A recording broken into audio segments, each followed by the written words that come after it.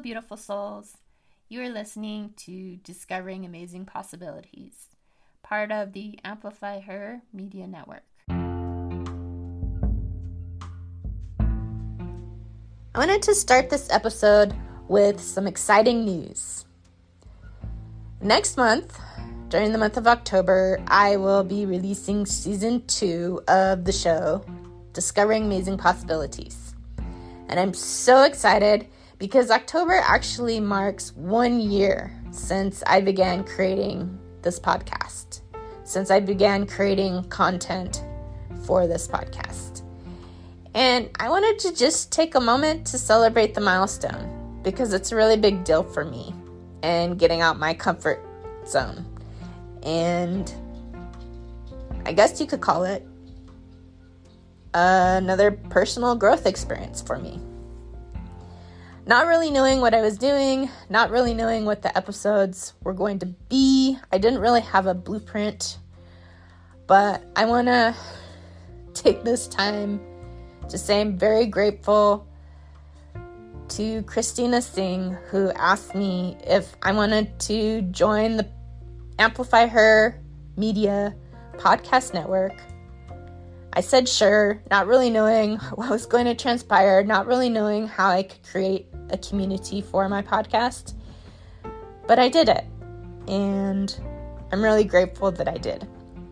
So I hope you can join me for season 2 of Discovering Amazing Possibilities starting in October. My hope for this podcast is to just keep creating content that sparks inspiration, to keep creating content that even if only one person listens to the show, I've done my job. One person heard the episode. Or maybe it's more than one person, and that's even better. So, what amazing possibilities have you not considered in your life today? Today is going to be a little bit longer of an episode because I have a very special guest with me on the show. Her name is Melly Ramirez. Melly Ramirez is a 36-year-old Mexican-born woman who is a wife and mother to 3 beautiful boys. She's an active duty sailor who has served in the United States Navy for 14 and a half years. Her passion is connecting with others and sharing the struggles of women to raise awareness about the lack of equality and the amount of discrimination women experience daily. As a previously undocumented person, Melly experienced immigration, domestic violence, sexual assault, deportation, discrimination, and assimilation firsthand. Her experiences are what drove her to create the Chingonas Only Club podcast with the goal of highlighting the victories and struggles of women, whether it is through parenthood, social relationships, professional settings, or the military itself. Her journey has been one of immense struggle and growth. Over time, she has managed to carve out a life of possibilities and self-actualization, and now wishes to continue on her self-discovery while helping other women find a platform of support and encouragement. I wanted to provide a gentle trigger warning for today's episode.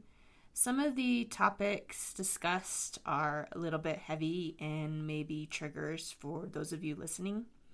So if the topics of domestic violence, immigration, sexual assault, deportation, and assimilation are triggers for you, I would invite you to skip this episode and join us for the next one. Welcome, Melly. Thank you so much for being on the show today. I really appreciate it. Thank you for having me. I'm super excited. And like I said, I'm very nervous for some reason. Well, that's okay. That makes 2 of us. From what I've learned about you, you have a very powerful and unique story. So for those listeners, can you share some of your story and give us a sense of who Melly is and how that shaped who you are? Yeah. So first, obviously, Melly Ramirez. I'm 36 years old, Mexican-born woman. And, obviously now I live in the United States. So I grew up as an undocumented person all the way until I was 21 years old.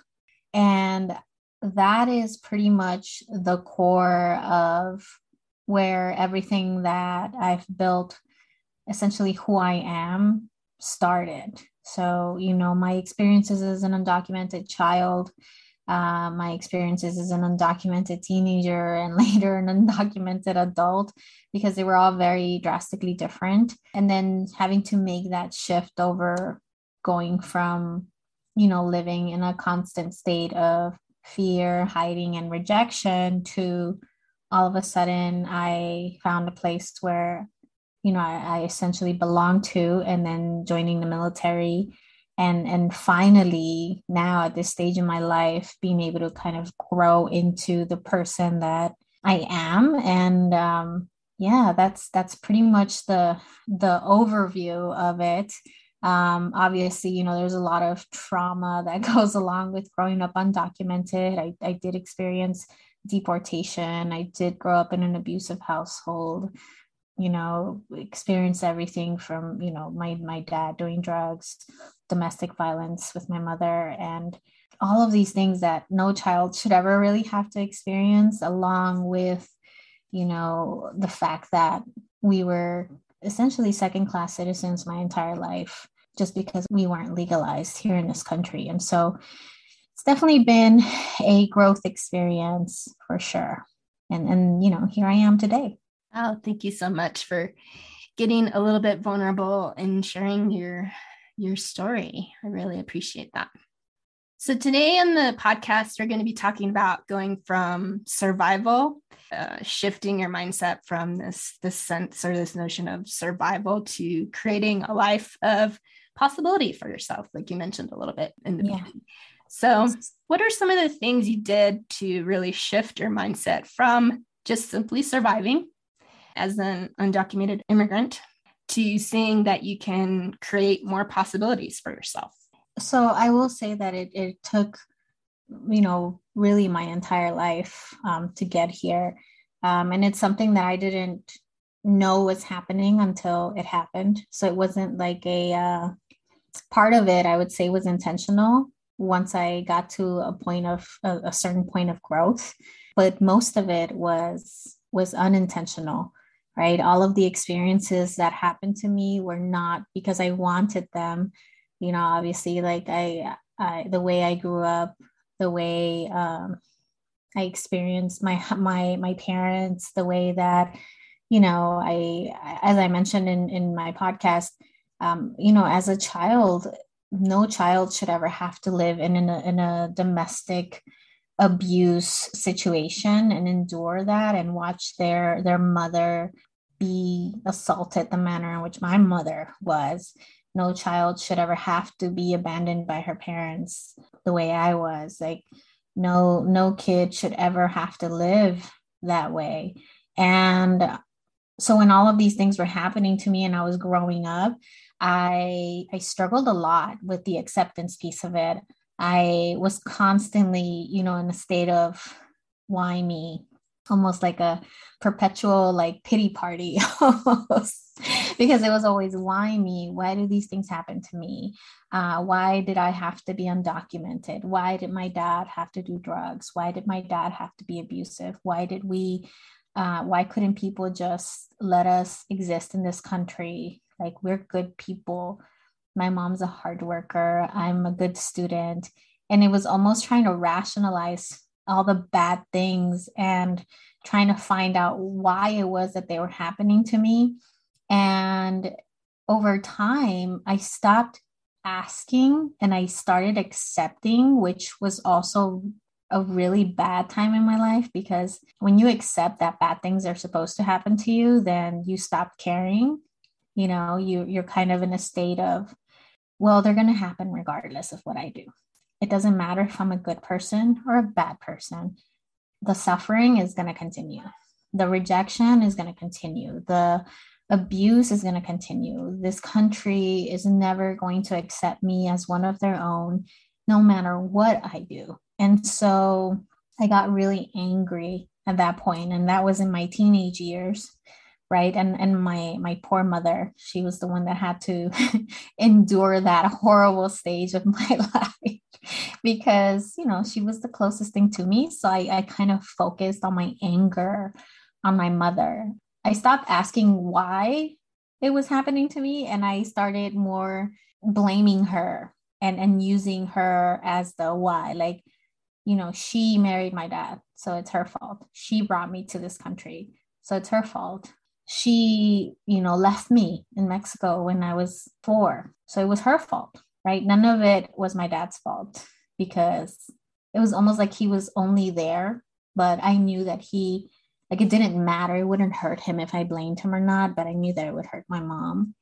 And it was almost like I needed someone to hurt like I hurt, almost to kind of reconcile that pain and that, those hardships or whatnot. And that was a really really difficult time, and I genuinely didn't think that I was going to come out of it. And I think my mom knew that because she allowed me to just take out all my anger on her. She allowed me to blame her for all of the things that were happening, even though she had no way of knowing any of these things. The only thing she ever wanted was a better life for us. There's a reason why she risked her life bringing us to this country, my brother and I. Unfortunately, I didn't see it that way. Everything that was happening around us was happening to me, not to us. In that sense, I was an extremely selfish child, which I think most children are. You can't think of a world outside of yourself. Things happen to you, not to your family, not to, anyone else. It's always about you. And I think that was probably the big shift when I started to experience things outside of myself and realize that the way that I was treated as an undocumented person wasn't just happening to me. Immigration is an issue that has plagued this country for a very, very long time. And there are so many people out there who have experienced the same things that I have. And it's something that happened to us. It's something that has been happening to, let's say, me and my people and everybody else who has decided to immigrate to this country illegally, right? Because that's the difference. There's certain things that you share with people who come here legally from another country, like assimilation, culture shock, and those things. But when you come here illegally, there's a whole different set of rules and repercussions that are in store just for that specific group. And when I started to see that it wasn't just a me issue and it was us as a country issue and us as a people issue, I started to look at it and feel about it way differently. Because instead of trying to answer the why, which is way beyond my control, like I alone cannot change the laws. I alone cannot, change legislature, like none of that. Like it's not something that is within my control to do. And I realized that the only thing that I'm able to control is myself, how I react to it, how I overcome it, how I grow out of it, how I learn from it, how can I teach others about it. That's when that big realization of, oh crap, this is not my mom's fault. This is not, any one person's fault. Like this is a human rights issue. This is a worldwide issue. We're not the only country who experiences immigration, and domestic violence was the same thing. Like my mom wasn't the only person to ever experience domestic violence, and I was not the only child that had to live through it. This was a societal issue that we have over time allowed to get to the point to where it is now, and not enough people are doing anything about it, and there aren't enough resources for women and children in those positions. And when I started to look at issues that way, instead of trying to figure out why my mom didn't leave sooner, which now I can see it's obvious there's no way she could have. She was terrified. I was able to experience things more from her perspective, and allowed me to become more empathetic to her situation because it was her situation, right? I wasn't the one experiencing the domestic violence. It impacted me, heavily impacted me, but she was the one that was being physically assaulted, abused, and I never stopped to consider what it did to her when I was a kid. And so all of those things, everything that happened, like I started to kind of experience as these are society issues. These are women's issues. These are patriarchal type issues, right? Sexual harassment, sexual assault, domestic violence. And it wasn't a me issue. And I was able to start to grow and say, all right, so how are we going to get past this? Because so far I have let this kind of build me, enrage me, anger me, make me a callous, unkind individual. And I'm not ashamed to admit that that's how I was when I was younger. But that's how I was. And how do I get out of it? Like, how do I pull myself out? And I think the first thing was just having those really difficult self-reflections, because having to admit that you were completely wrong about everything is really hard. And until you can do that, you can't even take a first step. You can't even say, I want to start healing. I want to start understanding. I want to start growing. You can't do any of that until you start to admit like where your own guilt and what part did you play in all of this. And that's really, really hard to do, to say that you were wrong about all of it. I think it's something that I still do now, even at this stage. Self-reflection really just never ends, right? Because even though you think you're on the right path, you can still take a misstep, and you're like, oh, like I shouldn't have said that, or I shouldn't have done that. And that was wrong of me to do. That's still hard to admit, no matter how good or big a person you think you are, you've become.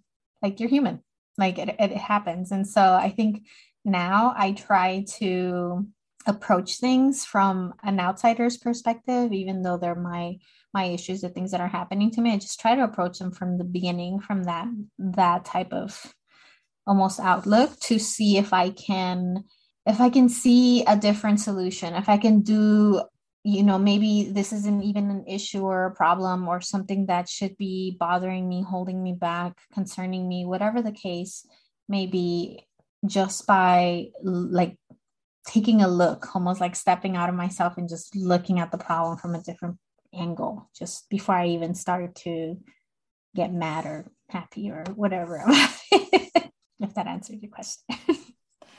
Definitely. I can definitely resonate with a lot of what you talked about, this whole wanting your mom to suffer as much as you are suffering. But in actuality, you were also growing through that too, and how your relationship is, I'm only imagining, a lot different now than it was when you were a teenager or young. And I know you mentioned on your podcast before that your mom was also very young. Yes. When she had you. Yes. So it was almost as if you two were sisters, and she didn't get that time in her life to be a teenager. Yeah, no, she had me when she was 16. And so when I was 16, my mom was 32. And, a lot of people don't think that's a big difference until you're 32. And when you're 32, you're like, wow, I'm so immature. But then you think about the growth that you yourself made from when you were 16 to when you were 32. And even when you were 25 to when you were 32. And now I look back and I'm like, wow, when I was 16, I was an absolute child, right? And my mom, when she was 16, she had a child. She had a baby. At 17 and a half, 18 years old, she took me and my brother and she crossed, the Rio Grande to come to this country illegally with us on her back. Like, we could have all drowned. And she, as a kid, I don't even understand, like, the fear, right? The fear and also the hope of like survival that she had to experience to get through that journey, and then to get to this country and be met with such terrible violence from my father. That just kind of blows my mind now, because I think of, when I was 18, I too experienced some pretty terrible things. Like, I was deported when I was 18, and I remember how I felt when I was deported. And it was weird because we had totally different experiences, right? She came to this country and she was alone in this country, learning a new language, new culture, no family, no friends, no support, two small children. I was deported to the country to which I was born, and I still had no family, no friends, no support. I was relearning the culture because I didn't grow up there. I was trying to find myself in a totally different country, just like my mom had years before me, and it's almost felt like two parallel universes that were happening. And we were experiencing the exact same things at different times of our lives. And that's when it hit me. I remember when I got deported and I was in Mexico, how much I missed my family, how much I missed my mom, my brothers. And I remember crying every night, wishing that none of these things happened to me and that I would do anything to just be home, whatever it was. Like, I want to be home. I just one more day with my family because I never thought I'd see them again. And I'm like, my mom felt that too. She left her parents and her siblings behind. Yeah, granted, she had her two babies, but probably wished that she had someone who loved her and cared for her and could bring her some sort of comfort. And she didn't have that.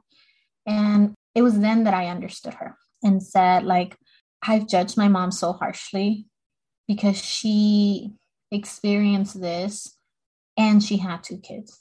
Everything that I had experienced and then some was how her journey had started or gone. And it was devastating to have that realization because, not only was it like, oh man, my mom's like a really great person, but I'm a horrible person. I was a horrible individual. And to be that selfish and to be that self-centered and to miss that completely, that was devastating for me to come to that realization and to ask myself, how in the hell was she still there? I almost felt undeserving of her love, unworthy of everything that she had ever done and sacrificed for me. Like, I did not deserve all her pain and suffering is essentially what happened at that stage. And that was, I would say my grief stage, because initially it was like just, confusion and anger. And then here in this stage, I was extremely just sad that I had hurt the person that loved me most on earth, right? Because she was all I had at that point. A mother's love is different.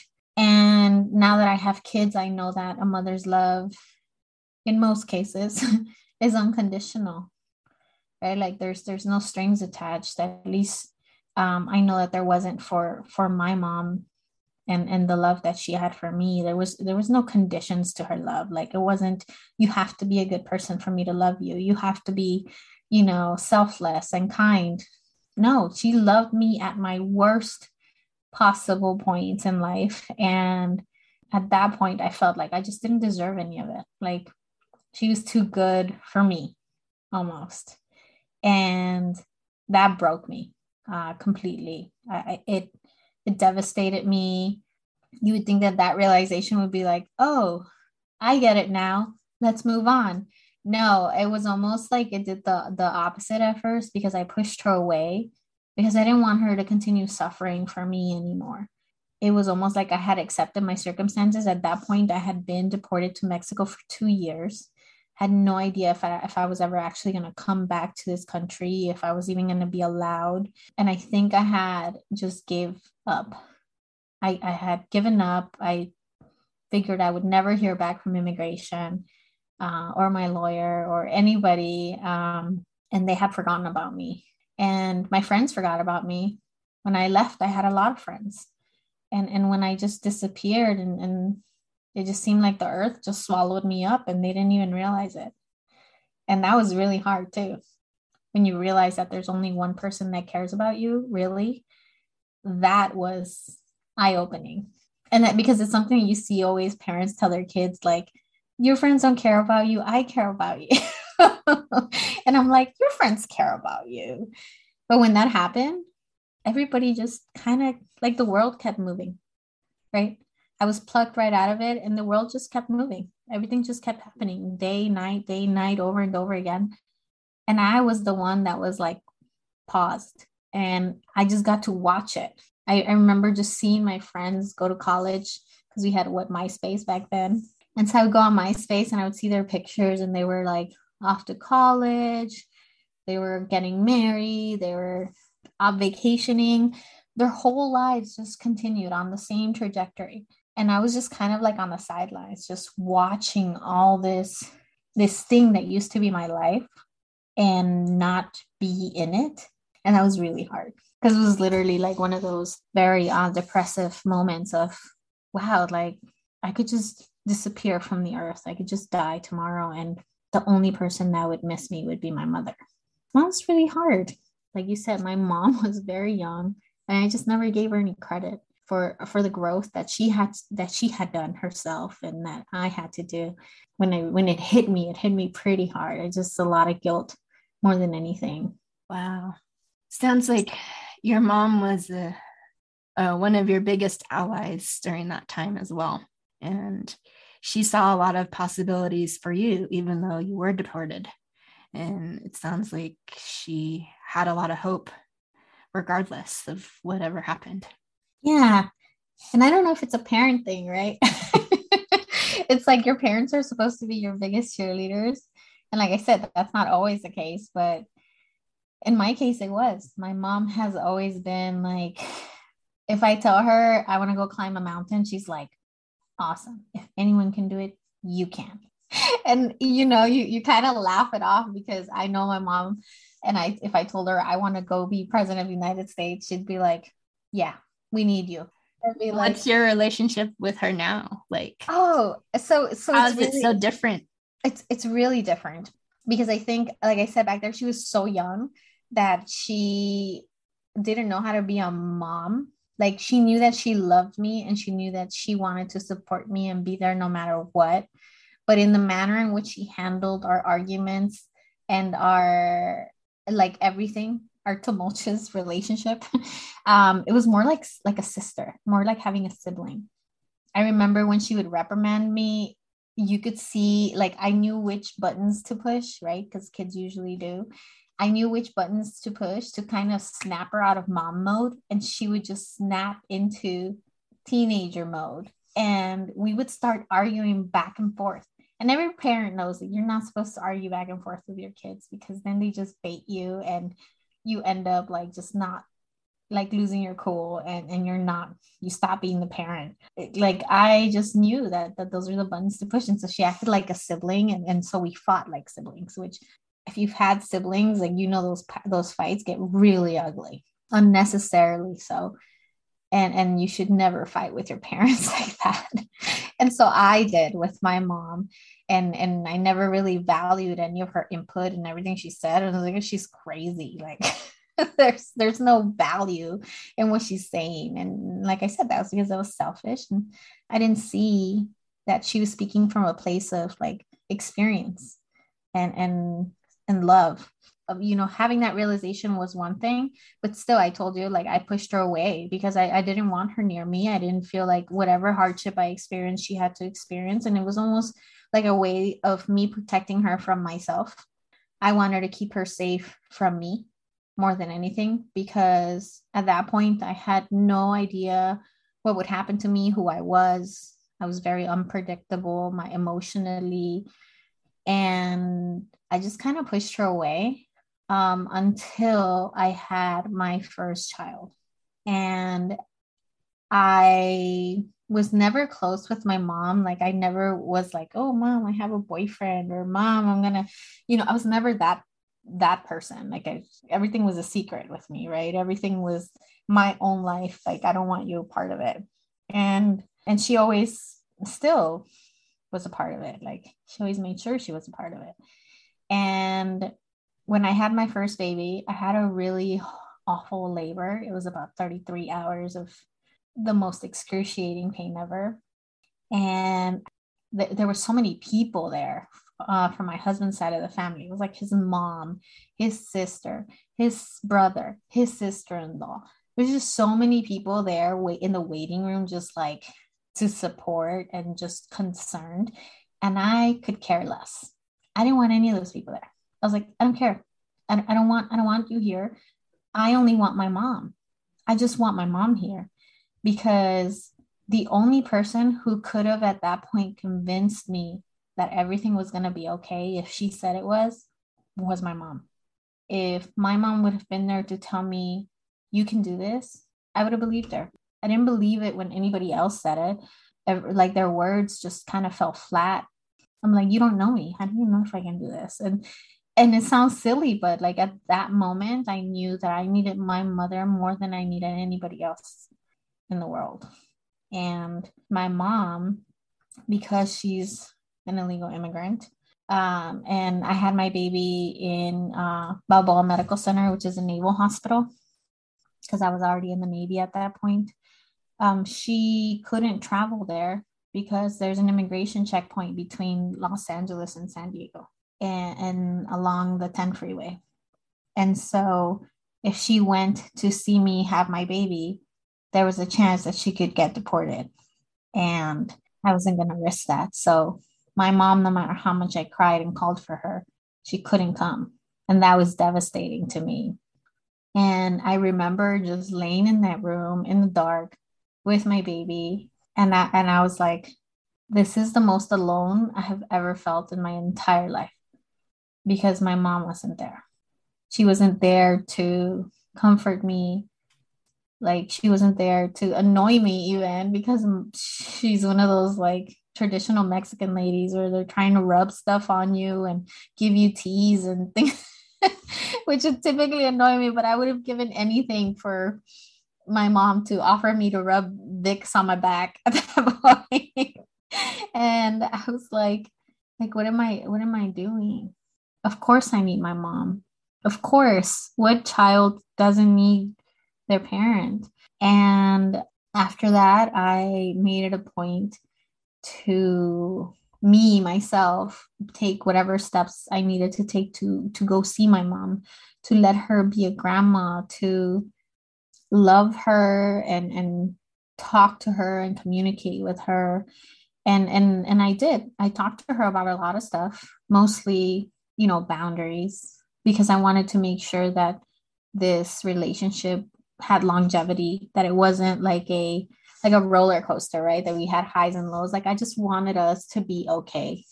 And so with that came boundaries that I had to set of like, hey, like, I need a mom. I need your love, your advice, your comfort. I don't want your criticism, your doubts and your fears, because I have a lot of that already. I already doubt myself. I'm already terrified of having this baby while being in the military away from home. Like, I didn't need any more like insecurities. And so I talked to her about that, and she said, okay. And I told her that I wanted to raise my kids, and she just needed to trust that she raised me well enough to raise them without her criticizing me, because Mexican moms are notorious for being the worst critics to their daughters. And I was like, Mom, I'm telling you right now, I am not built for that. I don't have the patience. I don't have the bandwidth. We don't have that type of like foundation for you to think it's okay to just like criticize me about parenting or being a wife or whatever. And she's like, you're right, you don't.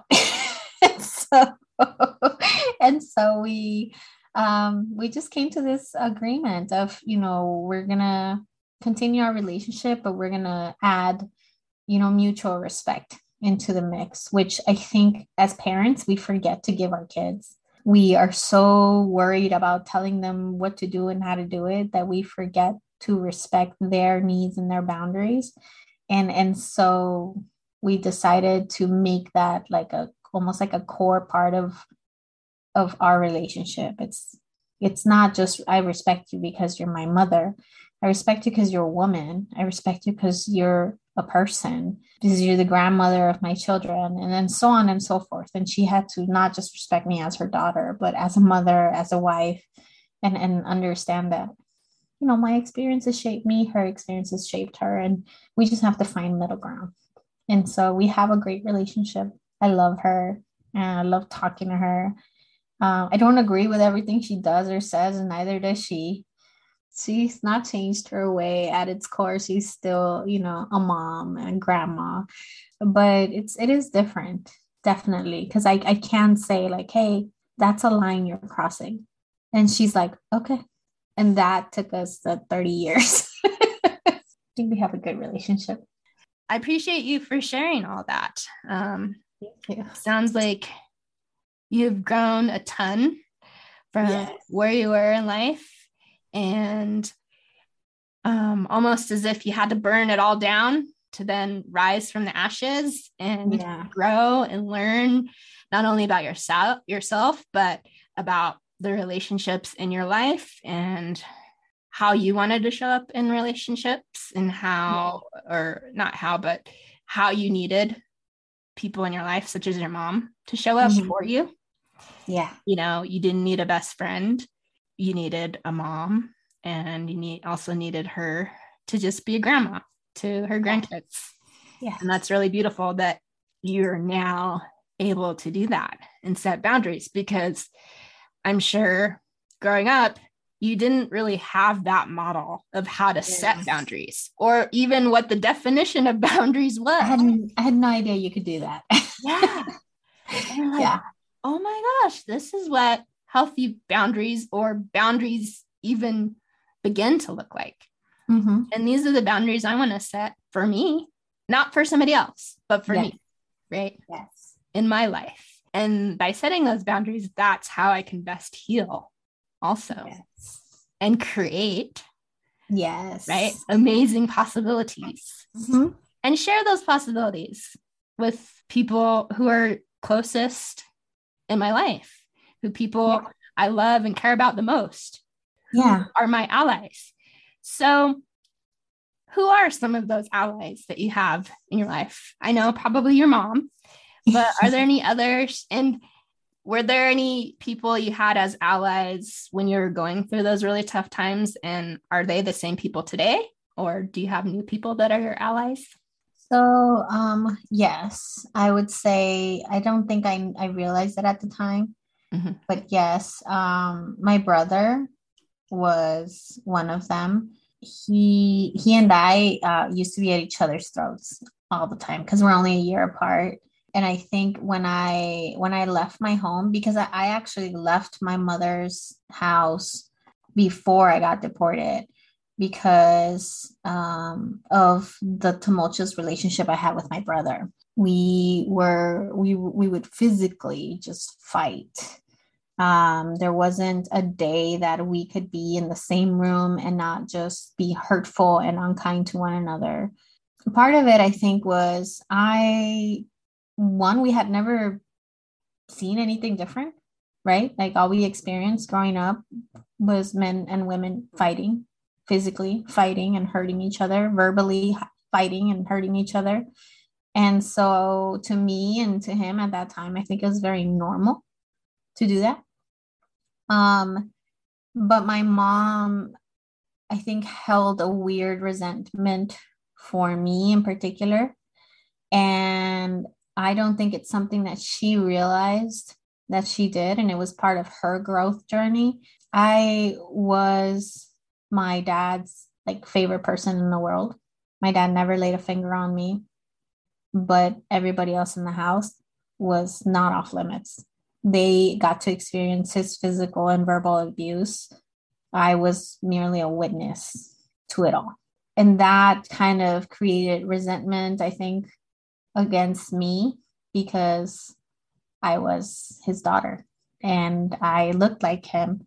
And in a sense, he and I are very much alike, very extreme, just personality. At least we were when I was younger. And I think my mom saw me in him, and she was just very resentful. And so no matter what happened with my brother and I, no matter if he started it or whatever, it was always my fault. My brother was always innocent. My brother was always protected. And my mom was fierce about her protection for my brother. And I think this is also common in Latino households. mothers and their sons. Oh my goodness, that is a whole different topic. So I left the house, and so but when I got to Mexico, like I grew up with this kid, right? Like we went through everything together. You know, I used to grab him and hide him from my dad, because when my dad was done with my mom, he would move on to my little brother, and I used to protect him. And so in a sense, like we grew together. And when I left, the only person I wanted to see, like I needed my mom as more for me as a support, but I wanted to see my brother so bad. I wanted to just sit down, because my brother and I have this weird relationship where, you know, we grew up in a very like non-expressive household. Like we didn't tell each other we love each other. We didn't, like, none of that. We show our love and affection through jokes, right? We poke fun at each other. Like that's how it is. Like we don't say I love you. We say you look weird today. And so all I wanted was to be in the same room as my brother. And you know, we say just shit talk each other and laugh and poke fun at his hair or whatever it is that he's wearing for that day. And, you know, let him do the same thing and just laugh about it, because that was kind of our love language, right? To one another. And is genuine laughs. And I used to tell my husband this, that because him and his siblings, they get along like normal people, and it's so strange. It was so strange for me to witness it, where they're like, oh hi, and they give each other a hug and a kiss, and they're like, oh, I love you, I'll talk to you soon. And I'm like, it was so bizarre to me. But I needed that for my brother. And so even though we were on horrible terms when I got deported, once I was deported, he used to write to me, he used to call me, and he used to send me music. He wanted to make sure that I stayed like up to date. And since I was in this middle town, we're in middle of nowhere, little Mexican town, there was no internet, there was no running water. He would wanted to make sure that I stayed current. And so he would make me, you know, for those young kids that don't understand, but for the older people, like he would burn me CDs and he would send them to me in the mail. And I would be so excited. I'm like, you know, and it was, of course, he was super biased because it was all stuff he liked. And I didn't care. I was just like, all right, let me listen to this. And he used to keep me kind of going through his love for music. And I connected a lot of the songs. And I think I just told myself that in those songs that he was putting on these CDs, that somewhere in there, he was just telling me how he felt and that he loved me and that he missed me. And I would just pick and choose whichever songs those were. He probably didn't think that much about it, but they meant the world to me because I was always alone. I didn't know anybody. The entire 2 years that I was there, I was alone. And that became kind of a part of me, like me getting up, feeling whatever I was feeling that day and putting on some music and, you know, picking up a book that he had sent me, because he would send me books sometimes to read because he knows I love to read. He was a big ally for me during that time. Of course, once I came back, my husband and I, we started seeing each other, and I tried to get rid of him. I really did. I pushed him away so bad. I was like, would you just leave me alone? Like, I'm not ready for this. Whatever this mushy thing you're trying to do, like, I'm not there yet. And I was so blunt and mean to him, like, because I just wasn't ready to accept anyone's love. And I think that's what it was. And this man just wanted to love me. And I was like, I go find someone else. And he didn't. He stuck around and stuck around. And through it all, he supported me. He understood my weird relationship with my family, my siblings, my mom. He understood that I was not an outwardly, you know, people say like, what's your love language? Well, like, I didn't have one. I didn't have a love language. Like, I can't relate to any of those things. Those things are all so weird to me because that's not how I grew up. And I think for him, he had to be extremely patient to look past that, right? And understand that just the fact that I allowed him to sit next to me when I was not okay, like that was my love language. I like you. You can sit right by me. So my husband was a big part of it, because through his patience, I realized that, not only that people can love you and that you can accept people to love you, but people will love you exactly the way you are if they truly love you. And I think that's something that was a huge kind of growth point for me, because growing up, I always felt like, just from what I experienced and saw, was that you had to make people love you. Like you had to, and I think that comes, that's all trauma, right? Or you had to earn their love. Yeah, you had to earn your love. I felt like I had to make my mom love me, to look past her resentment for my father. And I had to like make her love me and show her that she could just love me. That I had to, my dad had to make my mom love him, even if that meant physically abusing her into it. His jealousy, his rage of her, like even looking or glancing at another man, that was my dad loving my mother, right? That's how I grew up. And so my husband showed me that I didn't have to make him love me. If anything, I tried to get him to get away from me, right? Like he just loved me. He loved everything about me, the good, the bad, the ugly. And he was willing to allow me to find my way through and sift through all of my feelings and emotions until I figured out that it was okay to let him. And that I think has made him probably my biggest ally in this journey. We've been married for 12 years. We've been dating for together for 14, but I've known him since I was 7. Wow. Yeah. So we never dated or anything. Like we just went to all the same schools. And you cross paths. Yeah. And it's so in crazy. and out of each other's lives throughout the year. Our whole lives. And I actually had a crush on him. And I wrote in his yearbook and he ran away from me.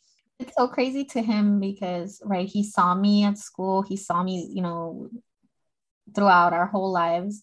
And when I tell him all the things that were happening when he was seeing me at school and he was just seeing me exist, like it's heartbreaking to him because, he had no idea.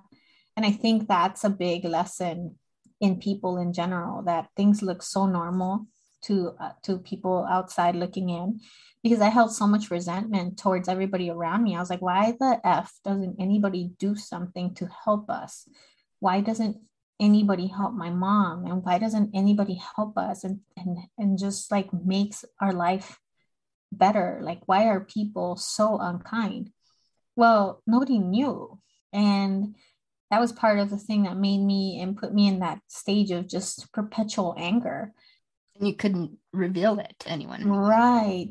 Nobody knew that I needed help. And in retrospect, I never asked. Honestly, I mean, there wasn't anything they could do. It wasn't like it is now, right? Undocumented students, they have DACA. And it's such a great, like, big thing to be able to. I mean, we have lawyers and doctors who are not legal citizens of this country, who are still undocumented and only functioning under the DACA program. And that could have never been it, not when I was a student. My brother is a DACA recipient, and he, till this day, is still waiting for, to become a permanent resident. He's still undocumented. Mm-hmm. But it's different. He has the ability to work, to go. I mean, he graduated with his bachelor's, and he works for a nonprofit law firm for undocumented immigrants. So he is like giving back, and I'm so proud of him. But it's one of those things where I'm like, how come I didn't have that? Like, how come that didn't exist when I was going through this? Because it could have made a world of difference. I would have never been deported. I think it was meant to be that way, I guess. It was all part of the journey. Yeah, all part of Melly Ramirez's journey. Yeah. And so my husband's amazing. I would say he loves me. And I think that that was something that I needed in my life. I needed unconditional, and he's there for me, and that's all I needed. I needed a constant unconditional in my life, and he became that person for me, and he taught me the right way to love people. And we're openly affectionate with our, like, in front of our kids. Like, our kids get to see us like kiss each other good morning and good night, and get to see us talk about our days. And their dad just tell me I look nice even though I look like a hag when I wake up in the mornings. Like, they get to witness like what love is supposed to look like, and happiness is supposed to look like, with no strings attached, right? And I think that's super important. And every single day that he does that for me is a day that I feel like I get closer to just good, because I almost feel like I have so much bad just from all the stuff that I did and said to my mom. It's almost like a never ending like debt that I feel like I have to repay. But like, every single day that I get to be and love my family, I'm like one day closer to just being better and kinder. And that's so beautiful. Thank you. So, is there anything that you do daily for yourself that reminds you of the amazing possibilities in your life? Yeah, I think that I stopped limiting myself. Growing up, that was all I experienced. It was like, you can't do this, you can't do that, you can't. I couldn't even talk about things that I wanted to do. I couldn't want, period. And I think now I try to allow myself to want things, and allow myself by telling myself that it's okay. It doesn't mean I'm not happy with where I am, which I think was some of the association with it. Because, growing up, if I ever said, I wish I had a better life, my mom is like, you do. You would have had a worse life had I not brought you here. And so you subconsciously, you develop this guilt of like, this guilt that you experience when you want something, because people make you think like, why can't you just be satisfied with what you have? And it's not because you're ungrateful. And so I try to take myself off the hook when I find myself wanting more, and allowing myself to just experience and really just go for it. Starting my podcast was one of them. When people who have a podcast, they understand, because they're like, yeah, like it's fun. It's for me. It's something I do because I want to do it. It's not for anybody else. But when I talk to people who are like, why would you want to do that? Like, I have a full-time job, right? I'm an active duty chief, and my days are filled already. I have 3 boys under 11, and my husband, my dogs. I travel a lot for work. And people are like, well, why would you want to, on top of that, do this podcast and stress yourself out about recording episodes and doing, things? And I'm like, well, it's because it's for me.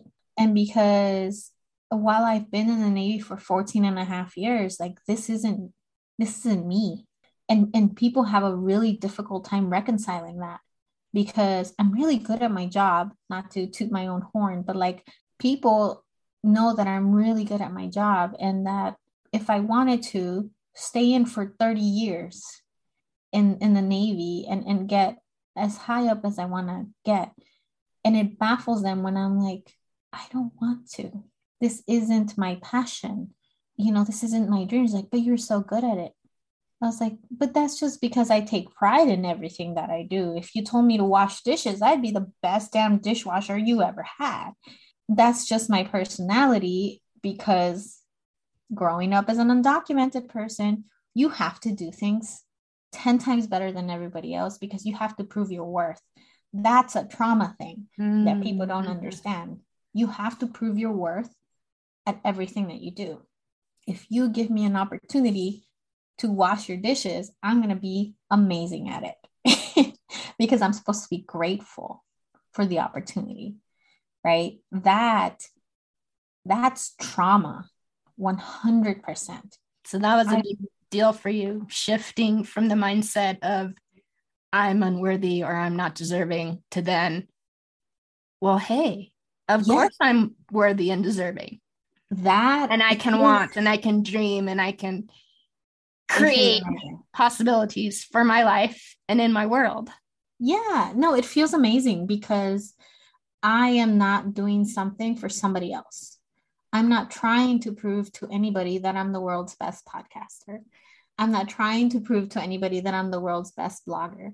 What I'm trying to do is prove to myself that I can do the things that I love for me, that I can share my story and I can connect with other people and allow them to feel things, the same things that I felt when I was in my journey. I want them to feel those things.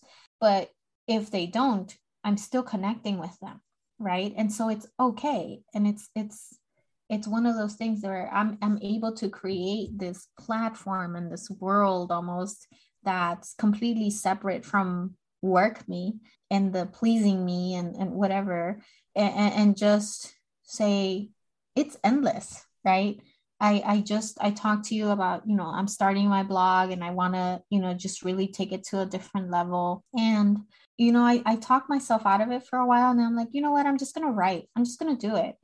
Is that one of your passions, writing then? Yes, writing has always been a passion of mine. I'm like, well, maybe I need to go to like school and take more lessons or writing classes, or maybe I need to do more research.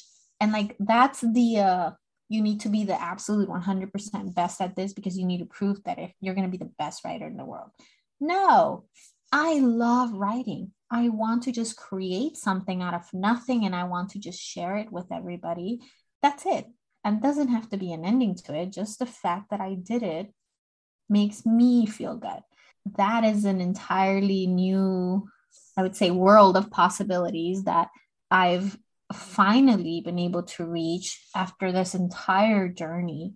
And I want my kids to see that, right? I bet they're already seeing it. I bet they're already absorbing, what their mom's doing and putting out into the world. And I hope so. It's really amazing. So. Yeah, like it's different because my mom is so proud of me for being in the Navy. She's so proud. Anybody who's willing to listen, she's gonna like whip out a picture and be like, my daughter's in the Navy and she's a chief, and show a picture in uniform and she serves this country because she feels like a sense of debt to this patriotism, right? Like someone sold her this dream a long time ago. And she feels like she has to see it all the way through to the end. And I don't fault her for it. I get it. In her mind, it happened because she brought her kids here and now her daughter's serving this country.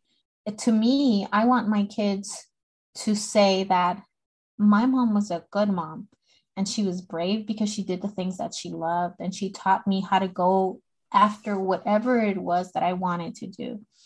I want those to be the things that my kids say about me. My mom's always going to brag about my service. My family is always going to talk about, you're the first person in this entire family to ever graduate from college, serve in the military, become a US citizen.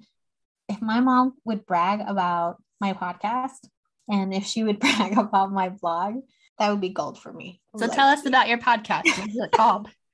So my podcast is called Chingonas Only Club. And what does that mean? Chingonas. Chingonas, it's a Mexican term. And it's almost like an acknowledgement of badassery for men and women. So there's chingones and there's chingonas. And it's the only term I think that I can think of in Mexican lingo that puts women and men at equal. There's no distinction between a chingona and a chingon. You basically can do anything you put your mind to, whatever it is, physical, mentally, like emotionally, you're chingona. And to me, it's one of the highest forms of like a compliment from a stranger that you can get. Like they would see you doing something like, oh, you get up there, you give a speech, and they'll be like, oh, chingona, like that was good. Like, they see you lifting something heavy, they see you taking care of your kids, and that's just what they call you. Like you're a badass woman, like strong, independent, whatever it is. Like it encompasses everything. And so Chingonas Only Club was my way of creating a platform to share my stories, And the stories of women around me, mainly, right? My mother was my inspiration for it all, to show women that you don't have to be an astronaut, a doctor, an astrophysicist to be a chingona. We're chingonas every single day. Just the fact that we're women living in this society with all of the shit that goes on every single day, and we manage to thrive in it, that in itself makes you chingona. And so I wanted to just kind of create this platform for women's issues, to tell real women's stories, struggles, and ideas, and talk about them openly, and just say like, hey, we're here, let's connect, let's talk about this issue, and let's find a way forward, because I think a lot of women feel alone a lot of the times, the issues and things that we experience. Yeah, I think that's really important. So is the word chingona, is that specific to Latinas and Latinos, or? So it is I think it's a Mexican slang word. Okay. But no, I would say anyone can be a chingona. So, okay, if you're not Latina and you get called a chingona, just say thank you. And so anyone, I definitely call my friends that. I'm like, dang, chingonas. And it's funny, they've adopted the term and they don't even speak Spanish. Both men and women can be it. So well, that's so awesome. Thank you for sharing about your podcast. And I think we're getting to the end of our time. Where can people find you?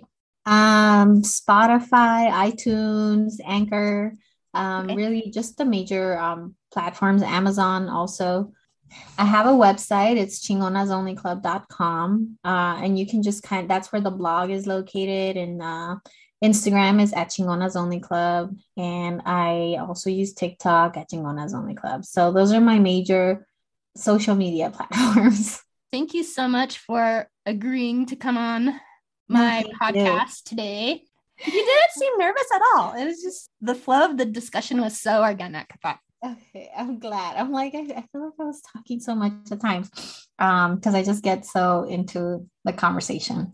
If you haven't yet listened to Chingonas Only Club podcast, I would highly recommend it. It is so, so good. Melly really has a way of storytelling and speaking about topics that others might not understand. I really appreciate her vulnerability and transparency, and the way that she created a platform to give a voice to others that might not be brave enough to speak up on these difficult topics.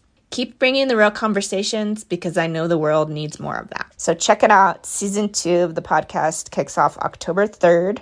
And be sure to check out the blog, chingonasonlyclub.com. You can follow Melly on Instagram and TikTok at chingonasonlyclub. If you enjoyed today's episode or were inspired by something you heard, be sure to rate, review, and subscribe to the show so you don't miss any episodes. And if you feel called to, you can connect with me on my website, iamcarmenshields.com, or over on Instagram at amazingpossibility. And I want to leave you with this last and final thought today. What amazing possibilities have you not considered in your life today?